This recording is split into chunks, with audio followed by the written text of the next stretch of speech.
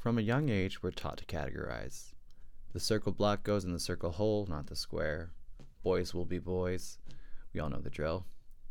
We need this ordered system to make sense of the world, and what better way than making sure there's a place for everything and everything is in its place?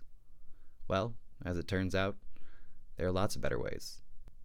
Looking back on it, some of our most beloved classic fairy tales are the jumping off point for this reductive reasoning that the hero will prevail and the villain will be vanquished. In classic bedtime stories, we're gifted with such ham-fisted characterization as the Wicked Witch of the West, whose most egregious offense when we meet her is wanting her dead sister's stuff back, or the big bad wolf who, without the name, is literally only an animal trying to find its next meal.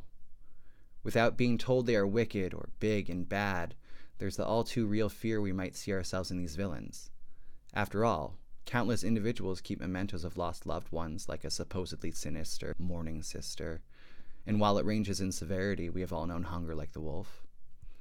With this podcast, I'm asking folks, are there more? Which other villains might have been more nefarious in name than in their actions?